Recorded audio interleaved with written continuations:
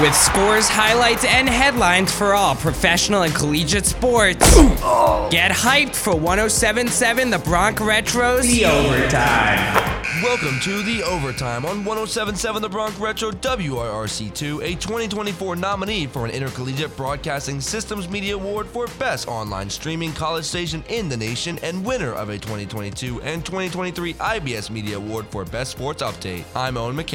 Not much was happening in sports yesterday, so let's take a look at the college hardwood with the number 6 ranked Iowa State Cyclones taking on the number 2 ranked Houston Cougars and sadly being handed a 73-65 loss. Roberts kicks out Cryer. Shed looking for some space. Steps back and hits. Audio provided by ESPN on ESPN.com. Yeah, that was Jamal Shed sending a defender's ankles on vacation for the week. Jamal Shed played 38 total minutes, putting up 26 points with 4 rebounds and 6 assists. And the second highest scorer for the Houston Cougars was Emmanuel Sharp, putting up 20 total points in his 30 minutes played. And of course, trying to keep the Cyclones in, it was Keshawn Gilbert playing 32 minutes, who had 17 points, 5 assists, and 4 rebounds, but sadly came up short with the Houston Cougars never losing their lead. Now, if there's one thing I'll never be good at, it's tennis. But Taylor Fritz, on the other hand, now he's going to be the defending champion for the 2024 Delray Beach Open. Fritz, the now winner of the 2024 Delray Beach Open, fought his way out of the semifinal stadium against Marcus Giron and faced off against Tommy Paul, who beat Francis Tiafoe. Taylor Fritz absolutely rinsed the competition, though, winning it in 2 sets, winning the first set 6-2 and the second set 6-3. Taylor Fritz, the 2024 Delray Beach Open champion, did it in style. A remarkable tournament, didn't lose a set throughout.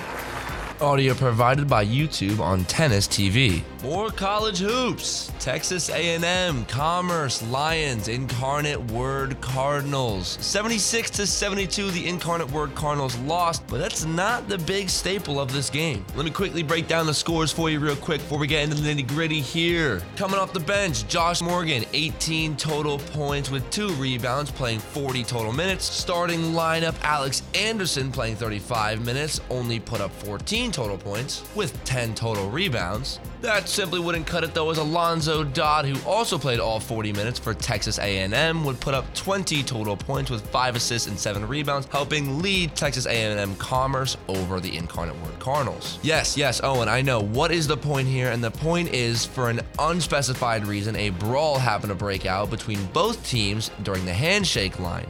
Oh no, this is not good. This is really not good. We've got punches being thrown. This is really bad. Oh my goodness. Ooh, full team fight. Coaches in the middle of it. Wouldn't be surprised.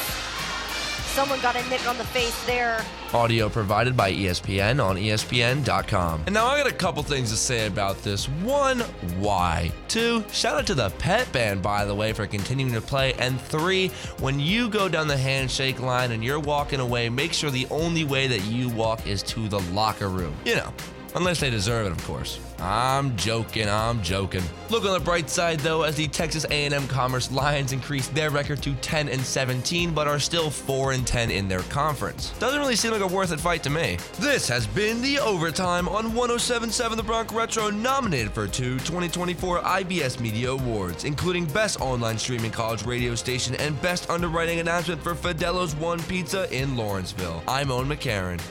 And we are officially overtime. Before you start throwing punches, know that you can listen to all past and future episodes of The Overtime at 1077thebronx.com/overtime. Just click on your podcasting platform of choice. Let's get back into the music that made the 50s, 60s, 70s, 80s, and 90s, only on 1077 The Bronx Retro. But are you a different animal and the same beast?